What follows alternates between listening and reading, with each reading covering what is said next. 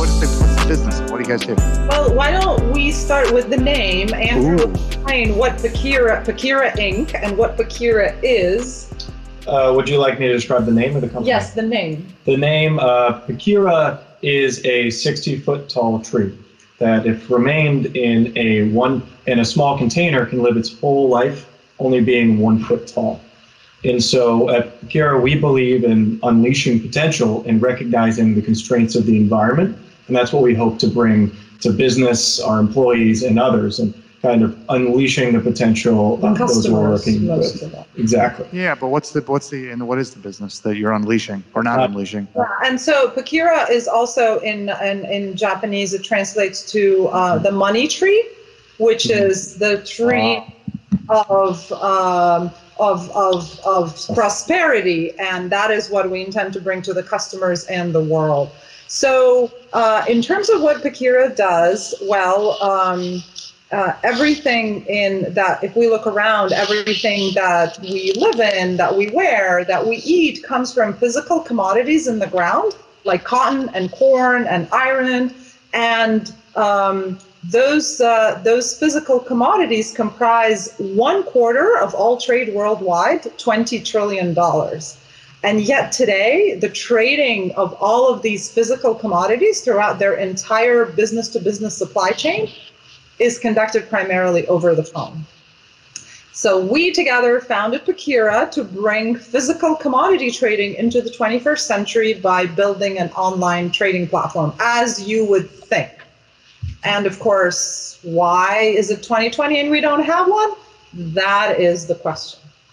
Wait a minute. Okay. So, but aren't there online trading platforms, or is this a very focused That wasn't one? the question, David. She said what the question was. Oh, well, I'm sorry. I wasn't listening. What did she say? She already asked the question. Well, I'm ignoring that. There are many, we're not ready for that question. Trading platforms for all kinds of things under the planet. For example, financial instruments, as we know them, all the kinds of asset classes are online. If you want to trade stocks or bonds or commodity futures, which are financial instruments, all that is online. Now we're talking about things. We're trading things. B2C, you think of Amazon. B2B, you think of Alibaba, et cetera, your medical, office, anything, you name it, there's an online trading platform. Okay, so where do you fit in? We are now talking about physical commodities. Physical commodities are what you bring from the ground, and they're traded in truckloads, train cars, vessels, enormous quantities that are completely B2B, and way before what you think of as retail, or let's say, oh, I want to get a few parts somewhere. This is pre all of that. Does it include pork bellies? So it's raw ingredients. You always ask that. It does include pork bellies, but the reason people think of pork bellies is because on the Chicago Commodities Exchange, there is a financial instrument that trades pork belly futures. Yeah, exactly. Almost never get delivered. It's all speculative. We are talking about commodity trading on the ground, moving a shipload, a whole vessel. Shitload. Shipload. This is a family podcast. Not this one. No, not anymore. From, say, Vancouver to Beijing. Yeah. And even though you and I can sit in Boston and New York and make the trade and shake hands, the product will move something from Canada to Vancouver, or from let's say Eastern Canada to Vancouver, and then from Vancouver to Beijing, and you and I are sitting right here, right? So there's a lot of complexity in that industry, and as Andrew discovered when he came across that whole commodity trading. Maybe you want to hear Andrew's story. Well, before we do, I just want to see if I can really get this in all seriousness. So you've got a platform that's enabling raw materials and other commodities to be traded. Does that mean you're managing the money, or is it really like a stock market or an options trading market? We are managing we are facilitating the buyers and sellers to A, find each other, B, to negotiate, which is a very complex aspect. Then you want all kinds of banking and insurance services because these deals are hundreds of thousands, millions of dollars in one transaction, and they get delivered over the course of months, and they get paid over the course of 3 to 6 to 9 months with payment terms, and everything's insured and so on. So we enable all that plus the underlying transportation. Now, mind you, we are a software company. We don't build the transportation fleets. We don't. We're not a bank. We're not insurance. So we're partnering with all these services to provide to the customer in an all-in-one solution. You're a new age eBay for commodities, then. Sorry? What? You're a new age eBay for commodities, then. We like to call ourselves, for the financial industry, the Bloomberg terminal for commodities trading. Got it. I was going to say you guys are enablers. Exactly. Yep. We enable you to grow into your full potential. Well, that was a political. Mine was a political reference. I know a commodity that's a bucket of. Wait a minute. Mine was the political. You were not. I guess my point is you're not political enablers. You're enablers of business. Yeah. Okay. So would you do diamonds or no? They come out of the ground. Not we. It does fall into the Pakira mission. However, it's not currently on our radar. We have identified a sequence of vertical sectors that we will be addressing. And given Andrew's background, which he hasn't told you about yet, but he will, we are starting with wood, which is lumber in North America, so US and Canada, and then moving to pulp. And by the way, pulp, besides paper and absorbent products, it also goes into textiles and PPE, very, very high commodity these days. And then we have scrap metal, fruits and vegetables, grains. This is all B2B. This is all B2B. Precisely. Yes. I mean, millions of dollars per transaction. Right. So why does Alibaba not handle this? Great question. They work a lot with parcels, and you'll find that across the complexity of these transactions is a lot of what we're dealing with and what we're building into our platform. And you need a certain degree of transparency that's kind of not built into that market. So Andrew, we've been teasing this for a while. What's your background? Oh, thank you for asking. So my background is, if we're to take it all the way back, I studied finance, quantitative finance, and I stumbled into this commodities trading field because at the time I was studying quantitative finance and learning how these trades were happening over the millisecond. And I just took an interview at this one company and opened my eyes to the world of physical commodities trading, how it all happened over the phone, and how people were making hundreds of calls a day to maybe close one order. And I saw all the pain, the struggle they're working in. I said, I have to dive in. So that's when I dove in, learned that industry, got the experience there, worked specifically in that industry on similar things. And then eventually I said, either someone else is going to build this once I knew what had to be done, or I will. And so. Where were you based? Nashua, New Hampshire, of all places. There's commodities training going on up there? You wouldn't believe it in some nondescript buildings up there. Andrew $3 billion worked company. A $3 billion commodities trading company that specializes in lumber internationally, but starting with North. What is the best known commodities trading company out there? There aren't many because they're all behind. If you were to go by revenue, you'd think of commodities, physical commodities firms. You think of your Glencores or your Cargill, part of these companies. Yeah, so that's kind of on some of the scale that some companies are working with. I was with the. But I would, so Andrew is with one of the big trading companies in the U.S. Again, there's. However, I would like to qualify or maybe adjust David's question a little bit. Ooh. In the sense that it's not only, it is primarily the companies who are the producers. Like, take the lumber industry, the sawmills or the manufacturers or the wholesaler distributors or the retail at the end. They're the ones that trade directly with each other. Only a fraction of the trades go through traders. So we're not just enabling the traders because that's a fraction of the industry. They are an important link in our supply chain. We are enabling everybody who buys and sells at the commodity level. And so who's going to be upset by you? Nobody. Who's going to be upset is the low performers at most offices when their accounts can be given to the high performers because they can now service 10 times as many clients as before. So you're disrupting just like the dude that's at Cargill, that's kind of there on the trading desk? No, we are disrupting the companies. The little small companies, most of them are mom and pop shops that are trading on the lack of real-time information.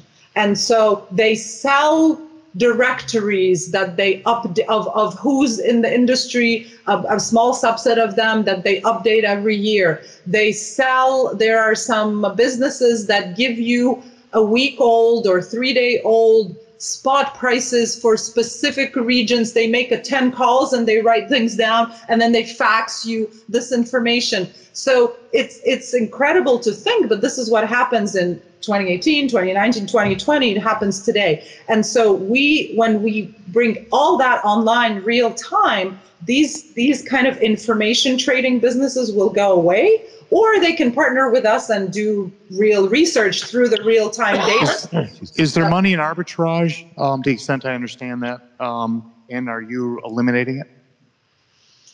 It's more of the information arbitrage. Not necessarily. We're not necessarily eliminating it. It's these companies that if you were to find out what the price of, we were talking about lumber. Pork bellies. Yeah, you find an actual truckload, an actual rail car of pork bellies delivered into you. Boatload of pork bellies. A boatload of pork bellies delivered into you. There is no way to find out what the best price delivered into you is. There's no way to really find out what would be competitive. Like if I gave you an offer for $300 today, is that good? Is that bad? Is that better than yesterday? Is that worse than yesterday? And so that's where we're coming in. We're coming in to offer more timely information. We're offering. So wait a minute. So let me understand this. So say there's a boatload of pork bellies in Wuhan that would get shipped to Beijing at a certain price, and there's a trader in Beijing. So this is the arbitrage thing, isn't it? Where the trader in Beijing has knowledge of Wuhan's pricing and Chicago pricing and takes advantage of the differential to make a buck as a middleman. Now, aren't you enabling the pork belly maker, which I guess is a pork farm or a pig farm, the pig farmer in Wuhan to go straight to Chicago, and you're eliminating the Beijing leg of that trip? So they're not going to Chicago. They're not going straight to Chicago. I think we're confounding here, again, the financial instrument, which is a contract on pork bellies that gets traded on the Chicago Commodities Exchange, versus the actual delivery from Wuhan to wherever they're trying to sell it to, that actually goes on the ground with transportation through various points, changes from trucks to vessels, etc. So that is what we are enabling. We're not touching the financial instruments. I get that. I didn't mean to imply that, but there are a lot of middlemen and women along the way that get the pork belly from Wuhan. There are intermediate level traders who are being eliminated. They are actually participants in our supply chain. So one thing we started saying, this is trading the physical commodities from the ground. We're actually enabling the entire supply chain, like I said, from the producers from the ground, whether they're agriculture, livestock, mining, logging, whatever, to the next level, which is usually mills, to the next level, which is manufacturers. Well, why do you need all that? Why, wait a minute. So you're talking about... This is how the supply chain works. And right now, like with COVID-19, I think supply chain has become a household term. Everybody knows supply chains are bad, they're weak, they're disrupted, they're very fragile. We can't get this. These people have lots and lots of businesses went bankrupt, whereas the same people who need those products can't get them, and so on. Why? There is no real-time trading. There's no real-time information. So maybe I'm missing something here, but I'm going to persist. So am I correct that you could get pork bellies from Wuhan to Chicago? Who is you? Yeah. Am I correct that there are pork bellies that move in quantity from Wuhan? Yeah. Yes. Okay. And they go to Chicago so people can write books like The Jungle Book or whatever that was called. Remember that thing by, what was that book? It was called The Jungle Book, wasn't it? I wouldn't know. I haven't read that particular book. Whatever it's called. It's the one about the 1930s book about the factories in Chicago, and the guy saw the people's fingers getting cut off, and he wrote about it. And then everyone realized that's why you don't want to see them making sausage. That's where that came from. Maybe I heard the reference in an Al Capone movie or so. Okay. Okay. So anyway, so getting back, we know that pork bellies move as commodity en masse from Wuhan or somewhere in China to Chicago, and undoubtedly there is value add along the way, probably not by the transport, but by the person who takes the live little piggy and guts it and turns it into a hanging carcass. But after it turns into a hanging carcass that's frozen, it pretty much just moves, right? And Yes. I'm assuming in the current state of affairs. Can we find a different set of analogies? As a lifelong vegetarian, I'm about to lose my lunch. Okay. So while the little David, now that I've intentionally interrupted you with my pitiful plea, they're a software platform. Forget about pigs and bellies and carcasses. So that's but the reason this business is going to work, as I understand it, and I want to be corrected when I'm wrong, is because once Nobody the has value that add, much time in life. Once the value add is done, for example, the people who gut the little piggies and turn them into carcasses, the people who do those add value. But there's a lot of people along the food chain, There's a lot of people along the chain who are simply intermediaries who who don't add much value other than to, for example, get carcasses from a lot of different farms in Wuhan. You're getting lost. But she's enabling their businesses, getting rid of all those intermediary, non-value added players. I think Why not? You didn't get it. Why not? I think let me try this really quickly, and then you can correct us both. Get closer to your mic. No. It's either your eBay, your Uber, you're matching buyers and sellers, and you've got this website or this platform. Hang on. I let you go through the bellies. You've got this this platform that provides the pricing and allows people to make these trades, which to me is no different than Uber matching a passenger and a driver. That doesn't help me. Keep going. What happened to the intermediary guy? Am I right or am I wrong? Well, if I might, I think you're not giving some credit where credit's due for value. So we have to define value add. You said non-value add. There are many ways in which every player in the market adds value. Today, it's a very competitive marketplace, even without our platform. If you're not adding actual value in the marketplace today, you're gone. You don't exist. No, that's not true. Let me ask you this. Some arbitrage opportunities where, maybe if we want any added efficiencies coming in, those people might be in trouble because they're not adding any value. But the middlemen and saying middlemen in general don't add value isn't true because there's wholesale. Well, how about Ocean Spray? Let's talk about cranberries. Mark likes cranberries because they're vegetarian. Yeah. Okay, so as I understand it, Ocean Spray is really a farmers collective. Is a collective of farmers. So the individual farmer could probably sell me cranberries, but it's not efficient right now. So what the individual farmer does is he works with the Ocean Spray Collective, and they bag them up in those nice little bags of raw cranberries, and then they make a deal with the major grocery chains. I can walk in on a Saturday morning at 9 a.m. with my mask on and buy the little bag as opposed to dealing with a farmer. Yeah. Right? So we help all, you skipped a couple steps, but that's okay. So as Andrew was stating, Trying to say. No, he was he there. was actually stating that at every point where the product goes through, there is a value add that happens. That value add may be in production, manufacturing, some kind of processing. It may be in wholesaling because you're a distributor that allows, let's say, the grocery chain to have a whole variety of choices rather than going to 20 places. You're offering it all, right? So that's the wholesaling adding value. The traders, that they add another value in the sense that traders are reputable companies and they can ensure the reputation of the source where it's coming. And if you're doing it directly at any point in the supply chain, that's fine. If you know somebody who you've been trading with for 20 years, that's great. But when you get stuck and the supply chain gets disrupted, how am I going to know that Mark Thurman is not going to stand me up for $1 million? I mean, it's like, he seems nice and everything, but you would be surprised how often fraud happens, given the lack of transparency, given the size of the deals, given how long things take, and given these like, the world is so interconnected. So all of these problems are the problems that we are trying to solve. Going back to the little piggy example, will all the same players be involved in the food chain or in the supply chain from Wuhan to Chicago using your system?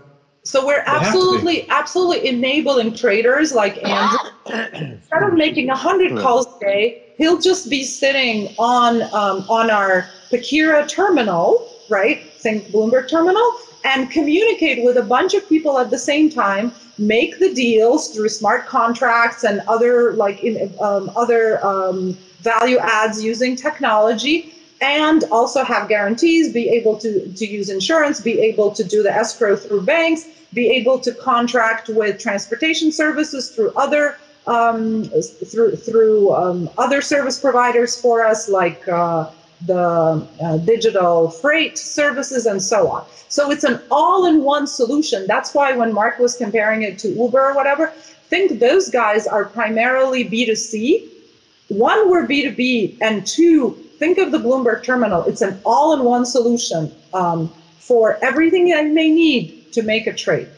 Yeah, but they're just, I don't think Bloomberg's facilitating trades. They're just collecting news and collecting pricing information and presenting it as the then current status of the whatever the asset is. But it sounds like what you're saying is that you are involved in all parts of the supply chain, which will beg the question of how do you make money? Because if you're not doing the arbitrage, you're either charging a platform fee or a monthly fee, or you're getting a percentage of something that occurs on your platform. So maybe that'll help define the platform better if we know how you make money. Yeah, so all of the above, but very gradually. And the first, as we go back to Andrew's point, we have to provide value. The customers need to realize that there's value and it's sticky, and that's where they want to remain rather than going back to the 100 phone calls a day. And when they remain there, they will define the pricing for us, if you will. So wait a minute. So let's go back to so let me ask a question. Pardon? Pork bellies again, David? Oh, always. So I've just opened a new meat packing plant in Chicago. Why is it always meat? How about lumber? A lumber processing plant. Oh, that's I like not that as graphic. Because you've got Andrew had an idea. Hold on, Andrew. What did you say? I was asking you, how can I help? Oh, okay. So now I just opened a new meat packing plant. And I realized this podcast. That's how you can help. In order to pack meat, I actually need meat. So I need like carcasses. Oh. And so I log into my Bloomberg terminal, which is your terminal. I log into the terminal. The Pakira terminal. Okay, I log into the Pakira terminal, and I say, okay, I need a carcass. I need I need a truckload of carcasses that are frozen, of pork having this qualities. So I can find out the next man down, company down in the food chain, so to speak, and I can find, there's turned out to be 5 of them. And instead of spending all day on the phone finding a company that can ship me a truckload of carcasses, which I could do, right? That's what the whole point of this is. Couldn't I say, screw this. I bet if I ordered the damn things, the little piggies live from, from Wuhan, I would be in much better shape. So could I actually sort of bypass all the intermediate levels of the food chain and order the little piggies live?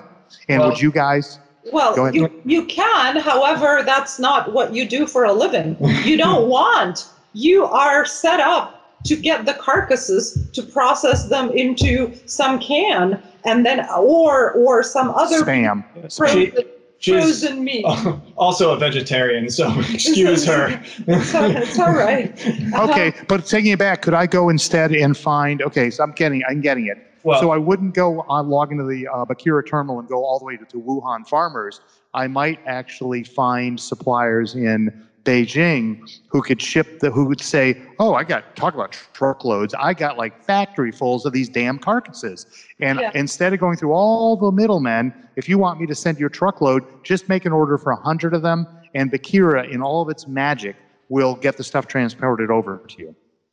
Not quite. Less magic, but not quite. So again, let us restate the supply chain. We are not changing it. The supply chain exists. It's a physical supply chain. Mm-hmm. It exists for a reason, because every link in the supply chain, from the source, the cows that are being grazed, we'll go with your analogy, with your meat and dairy, right? So there's different sectors. You chose meat and dairy. We can choose meat and dairy. That's fine. So from the cows to the pork. The pigs to the slaughterhouse, right? That's the processing plant, primary processing plant. Then the carcasses go to another secondary processing plant, and then they go, depending on whether they go to commercial or they do more processing to some packaging, and then they go to commercial or retail distribution. From commercial or retail distribution, then they go to the retail or commercial. I get it. That's the current way it works. And this will always work that way, because every link in the supply chain has its own business, and it's a manufacturing, hands-on, physical business, and it has machines and skills and people, and that is what they do. So what would happen if, given the power of a computer, some 10-year-old... Really asking, can we take one supply chain and vertically integrate it? Yeah.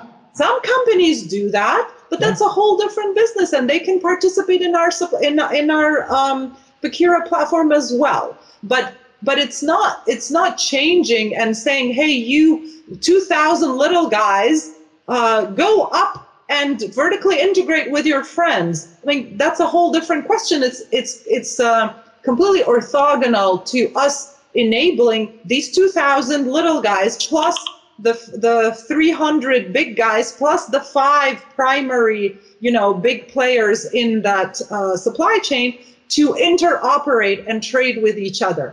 That is what we are enabling. Mm-hmm. It is a very complex business, and therefore, unlike Alibaba, Mark, or you're asking Alibaba that you go and search for the iPad cover or the iPhone X screw or whatever, and I want 100 of these because I'm doing a little teenage production plant in my house or something, right? Unlike that, you have to be part of an industry. You have to be reputable in that industry. So the Bakira platform is not for everybody in these physical commodities. It is per sector. So if you're doing meat and dairy, you have to go to meat and dairy. Like the first platform we're enabling is lumber. You have to be lumber. And if you go log in, first of all, you're going to claim your profile, which you will already have your company magically, because we make magic, and the employees and what you trade and all these things about the company. You're going to find yourself there. It's public information, but nobody has it, but we do. And you're going to claim your platform, and you're going to say, I'd like to register. We're going to say, great. We're going to take 24 to 48 hours to vet you. And if you get approved, you become a vetted customer of the platform. So everyone, Mark, you're going to be dealing with is A, going to be in lumber, B is going to be vetted. Nothing is ever 100%, but then the customers are going to rate you. We made this deal. Mark sucked. He brought sorry, David sucked. I mean, pork bellies. I'm all about pork bellies. Pork is great. And the product was right on time, but David delivered the damn pork bellies. Like so you're now adding the Yelp sort of feedback loop. Absolutely. Absolutely, which is extremely difficult to do in B2B. But because we are initially vetting the businesses and they have to already be in our system in order to get in, that is one level of assurance, one level of insurance that people pay for, that they're not dealing with a fraudster. So we get to your revenue model. Your model sounds like if I join, I'm joining and paying you something to be listed or be on your platform. Are you also getting, as part of your model, a percentage of the trade? Not right now. So first, it's just subscription platform to be listed. Yeah. So you're like, what were those big books? Thomson, I think, and a few others had these big registers in different vendor areas. Are you sort of in that world? So I feel like this. I feel like. However, the big transition, like speaking of the revenue model, is the reason these supply chains are so fragile, and because they are static. Things change, like COVID-19 happened, like all the commercial food venues closed, and yet all these distributors and producers were delivering to them. They went out of business. They have a ton of product. They were just throwing it out and putting it in landfills. But meanwhile, the supermarket demand has gone 2x because people are still eating, and they can't find enough suppliers to supply this. Why?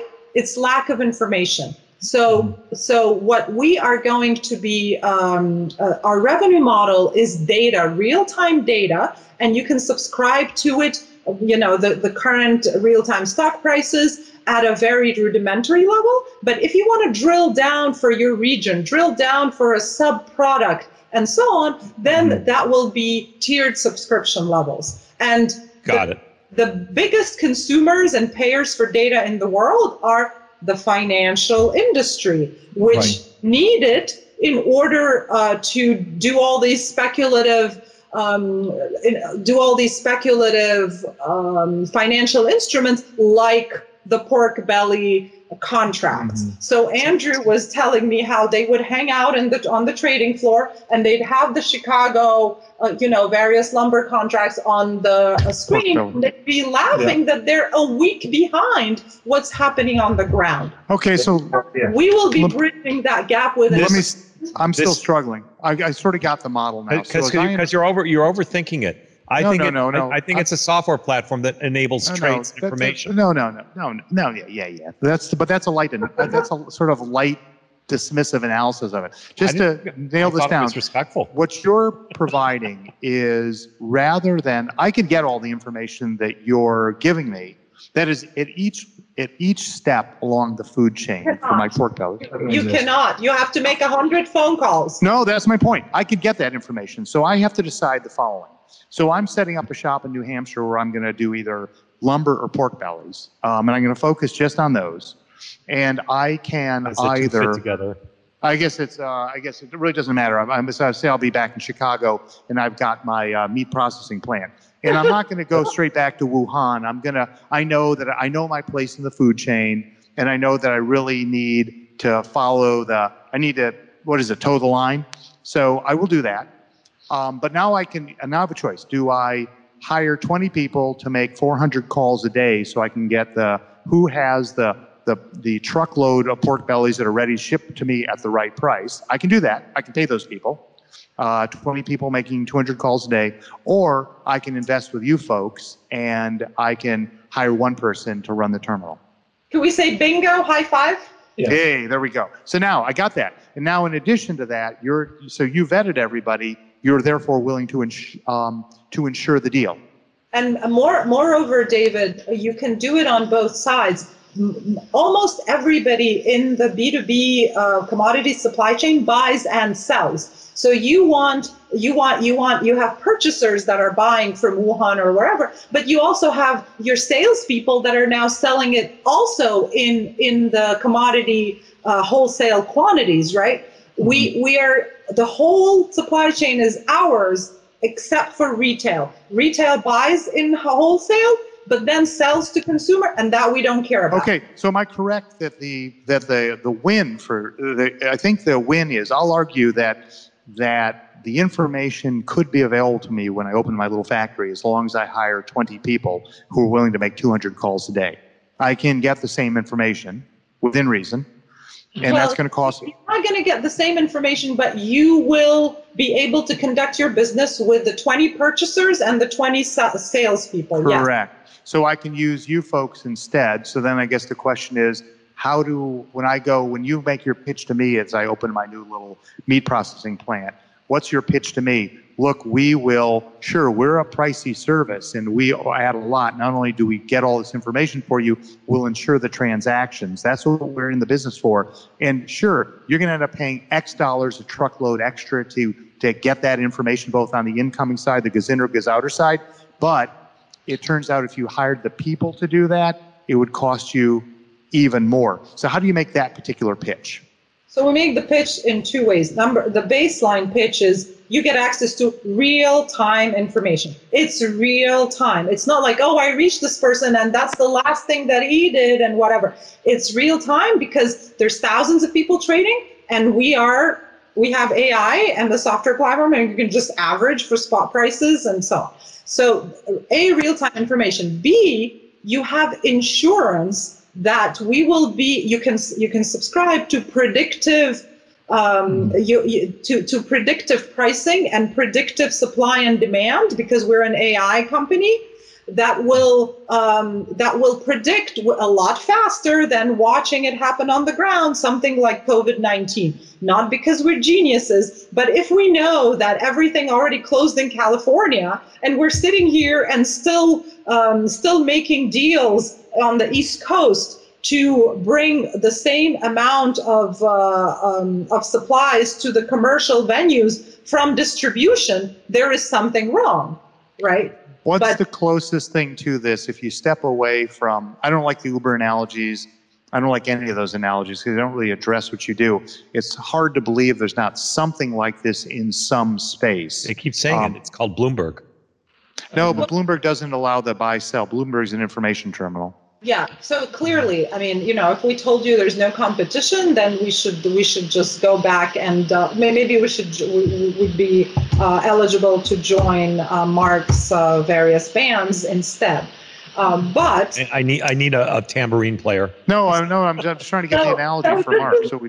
This is the elephant in the room. It's a huge problem. It's a $20 trillion problem. It's hard to hide. We didn't just stumble upon it. So clearly, everyone and their brother are trying to solve it. There are a bunch of failed, defunct platforms that did not succeed.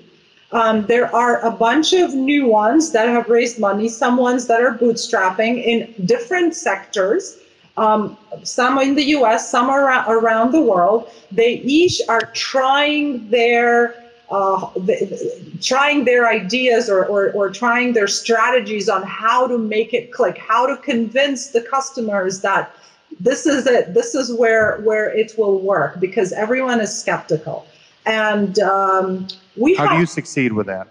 Yeah, so we have two aspects. One is the transactional. We have a vision of a three-dimensional vision, if you will.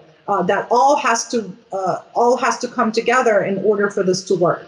One is the transactional aspect, which is everybody's thinking about. And we're making this transactional aspect all in one. So we're partnering with a lot of these services that we don't have to stand up from scratch because they already exist and they're great, like digital freight.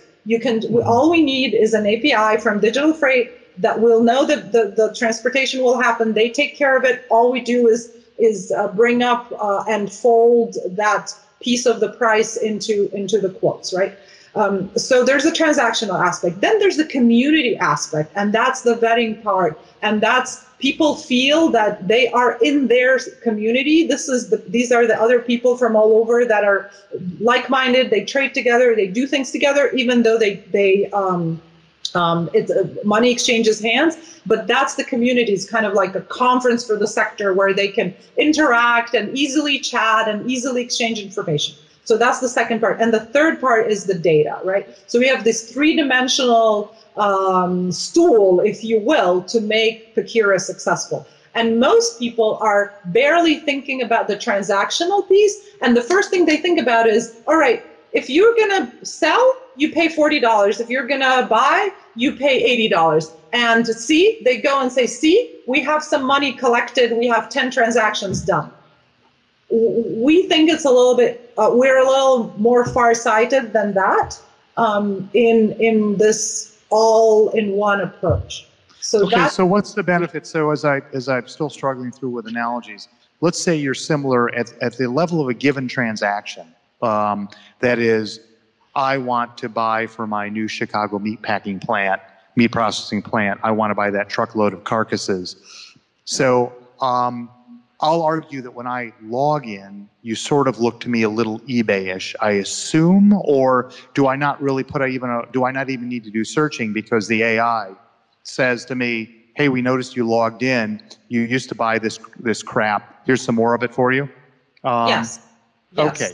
So bottom line is, but that I could theoretically do the search. I could log in to say who in the next link downstream from me in the food chain has truckloads of pork, and I could see what the pricing is. You could do everything manually that I think is described along the food chain, or the supply chain. This again seems to be a means to facilitate. Hang on, sharing of information, sharing of. Linking buyers and sellers and the folks that love eBay does that. eBay does that. eBay. Well, no, I'm not trying to diminish this.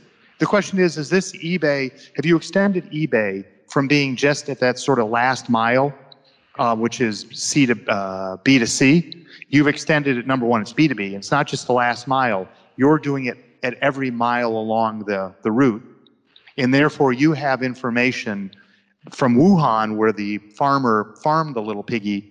That may help predictively in that final chain between Detroit and when the stuff gets shipped in overseas. I think you're torturing yourself with this piggy analogy, and that's why you're confounded. But is that true? You're absolutely right, David. Except let's not forget why. Never say that again. Yeah, those words never. You'll never hear the end of this again. And Mark owes me 3 meals from that. 3 meals, all pig meat. I will live to regret it. Well, there's not a question. Let's not forget why eBay hasn't extended itself to do all that. Yes, great question. Yeah, and so we go back to the fact that there is an enormous qualitative difference between these, what Andrew said, parcels, and this is what Alibaba does too, and wholesale commodities trading. That's the key word, is wholesale. The transportation, the insurance, the locations from which it should come, the escrow. But eBay does all that. eBay theoretically will insure. No, but eBay doesn't serve the wholesale market. eBay. I know the word wholesale that Nadia said is the key word. The 30-page contract of payment terms. Yes. Bill of lading. Agreed. Well, that's what we're saying. Insurance, escrows, payment terms, customs clearance, transportation, $3 million, $4 million deals. You're not going to click on eBay and say, yeah, go ahead, 100K. I'm buying this. I got it. So, is orders of magnitude higher. Therefore, retail is great. And these, even if I'm ordering 100 chips of, for a computer, something that I'm assembling is fine. From the new Raspberry company. As soon as you get into physical commodities, it's a completely different. Okay, so here's the other thing, David, that may help. So wholesale was the key word that I unlocked the code for me. eBay, it's occasional buyers and occasional sellers. They may not ever transact together ever again. In this case, hang on. In this case, these are buyers and sellers that transact together with great frequency. So theoretically, eBay could have done this, but what they players in I want to hear you say Mark is right. Mark, oh no, you have to say Mark. What a genius! Absolutely right. Established players in the industry. And if you come across Nadia, who you've never transacted with before, but she has good reviews from other established players who she has transacted with and delivered on time and paid on time or even early, it's like gives you much more confidence than wondering who the hell is this Nadia over the other side. So can you make use of the fact, if let's say that out of one of these, I keep going back to Wuhan, but let's say that there's a hint that one of the batches of little piggies might have been near a little batch of bats or whatever coronavirus comes from. Do you track that information through so you could say to me when I'm back at my meat processing plant in Chicago that I look and I say, oh, this is great. I could theoretically get a truck of carcasses in from these 5 suppliers in Detroit and St. Louis, but Nadia and Andrew have told me that this one came from Wuhan's bat-infected batch. Will you track that information through? Yes, it's not in our MVP 0, but we will. So, you know, David, hundreds of thousands of people die from illegal mining every year. More than half of the lumber that we use in the U.S. comes from illegal logging. Oh, I like it. And this is great. More than 1/3 of all food worldwide goes to landfill, is wasted and goes to landfill, further exacerbating our environmental spiral. And the culprit of all these magna ills is the lack of data for physical commodities. Wait a minute, how did you fix that last time? I followed We're a centralized platform. If the whole supply chain is traded through all the links in our platform, we can track the source. Oh, but how did you handle? No, I was totally with you on the source for the blood diamonds or the blood lumber, whatever it was. Yeah. I get that. I didn't follow you on how you tracked that Mark every week throws away 1/3 of the stuff he buys at the grocery store. I cannot track Mark, but I can. We can prevent the fact that with COVID-19, all those restaurants went out of business and or closed down. You no longer use the lunch cafeteria in your company, etc. And all these distributors and all these producers that were distributing to commercial went out of business and threw food into. With COVID-19, it's now no longer 1/3 of the food that's going to landfill. 2/3. 2/3. Oh. It took 2 months for the supply chains to get somebody else to send their produce to. So this is a genius idea, and it's obvious why you won the MIT Enterprise Forum program that got you this fine podcast. Startup Spotlight. Okay, but how are the two of you going to pull off this massive effort? Oh. Are you going to say great question? I get great question, don't I? Because Mark owes me another meal. Great question. Another meal. I mean, the greatest thing about it is that we're figuring it out. You know, it starts with meeting the founders meeting and kind of, you know, deciding to go ahead with this, to kind of throw in the towel and say, okay, we'll do it. And then it's all throwing in the towel is not a good analogy at the beginning of a startup. Well, that's just saying. It's a big problem, and that's why this is a big opportunity. You're not throwing in the towel. That means you've ended it. They're throwing their hat in the ring. They're throwing their hat in the ring. Rather in the ring. And she's going to regret this hour of her life. Mark will never let you forget. No. Okay. I have another thing in mind for throwing in the towel, but that's all right. I will explain off the air. It's okay. there's a story here. Okay, so, but how are you doing with just two of you? For example, Mark programs, he can help you. Andrew and I are the founders, and we're full-time. Over the course of, for the summer, like just this summer in 2020, we have 10 core Pakira team members that are working most of the time, and we have 11